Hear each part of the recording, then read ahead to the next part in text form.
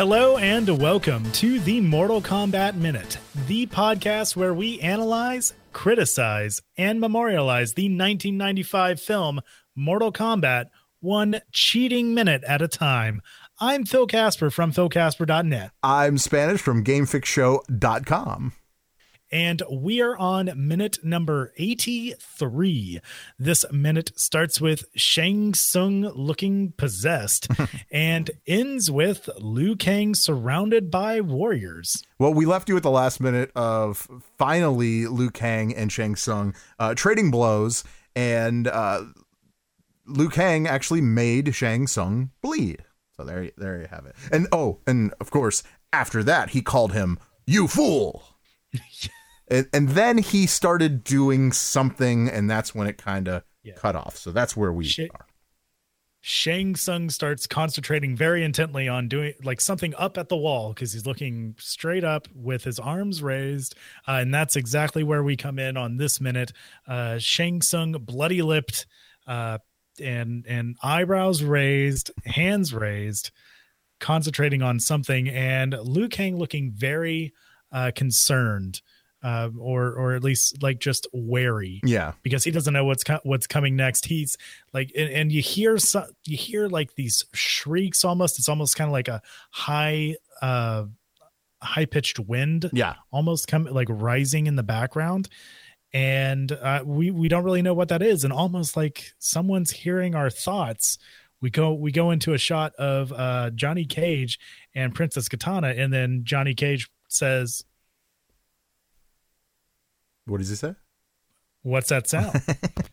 What's that sound? And of course, Katana then answers, "The source of Shang Tsung's power, the souls of 1,000 dead warriors." I mean, that's some powerful stuff right there. You're like, oh yeah, that's right. He has those souls that he could just kind of use. And is it always 1,000? I don't know. I've never really heard that, but like. I thought it was always more than that. Obviously, he's been around pretty long, so I'm sure it's more than 1,000. But maybe that's all he could put in his thumb drive, if you will.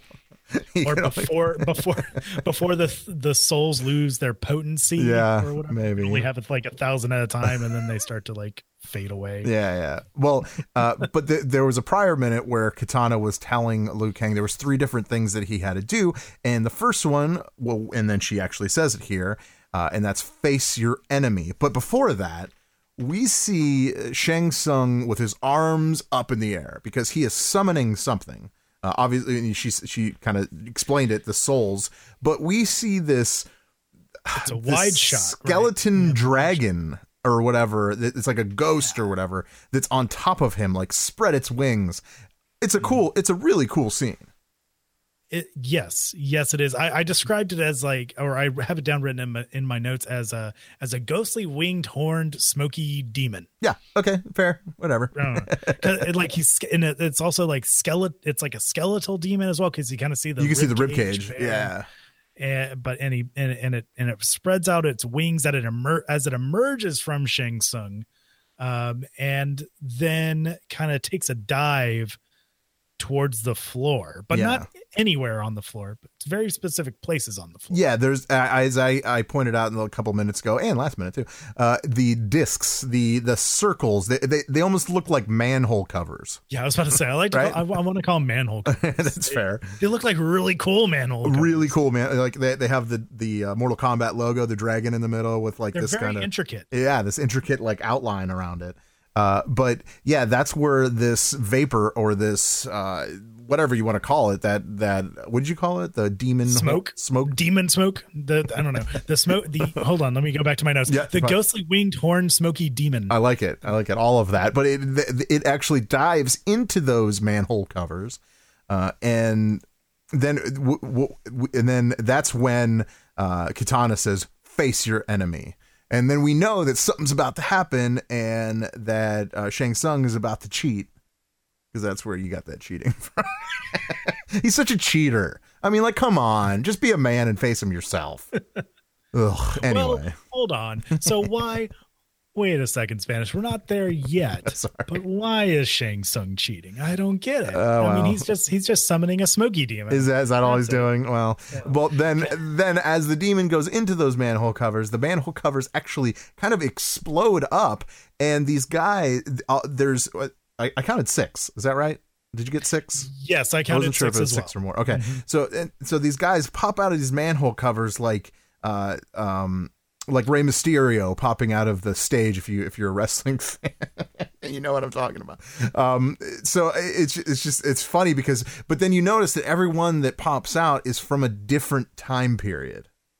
You have the samurai, you have the all these different warriors pop out of these manhole covers, and of course he has to fight them all. At least that's what we assume in this minute. Yes.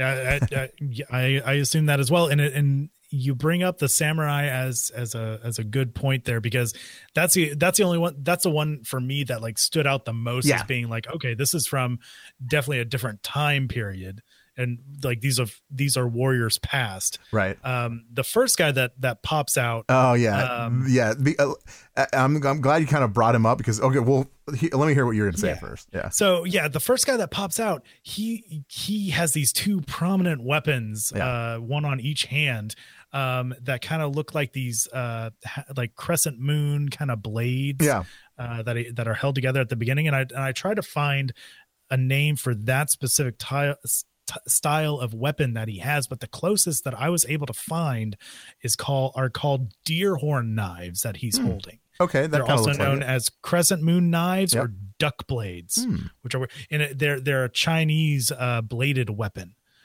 consisting of 2 steel crescent crossing blades. So I'm assuming this guy that pops out first with those weapons is of Chinese origin. I would imagine. But I did want to point that guy that popped out. I don't really know his name, but I've seen him in so many different action flicks, especially in the 90s. And he generally dies in every movie that he's in because he's just a lackey or like like an extra, and more than an extra, obviously, but. It's just kind of funny to see it because anyway. Well, in this one he's technically already dead. Yeah, so he that's true. Can't die twice, I don't think. But I wish I knew the names for all these different fighters that are coming out. The stuntmen or the actors that play them. Yeah. Unfortunately, didn't have enough time for this episode. Can I say that it's kind of a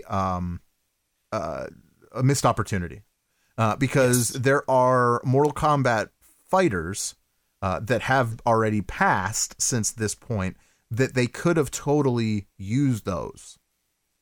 Yes, and they could have. Yeah, and the reason, and I think that's why I'm a little disappointed that like these guys popped out of these manhole covers and they're just kind of nobodies other than just warriors, But right. Just saying. But then again, at this point in time for the movie, the games haven't necessarily developed. I think the games themselves haven't necessarily developed too much of a backstory to them to have, actual memorable characters be integrated into the movie to be recognizable. Right. At least. Because at this point in time, there were only 2 Mortal Kombat games that have hit the store shelves at this point. Yeah. This is to coincide with Mortal Kombat 3. But also at the same time on more of a movie criticism level, these fighters here these actors aren't really credited accurately to my knowledge in the movie, unfortunately. I'm sure their names are in the credits, but they it's not like Zombie Fighter 1, Zombie Fighter 2, Zombie Fighter 3, Zombie Fighter 4. But if there was at least something like that.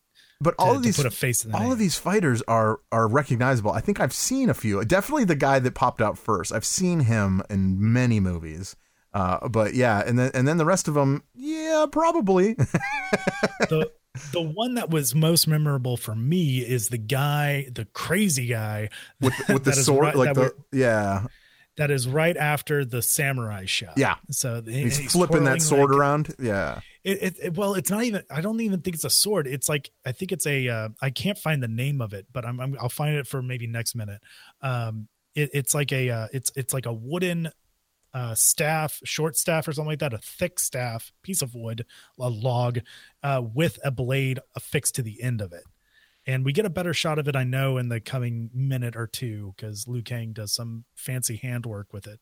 But yeah, he's the most memorable one for me, because he's just laughing maniacally as he's twirling his weapon around behind him and everything. Yeah, getting himself hyped up.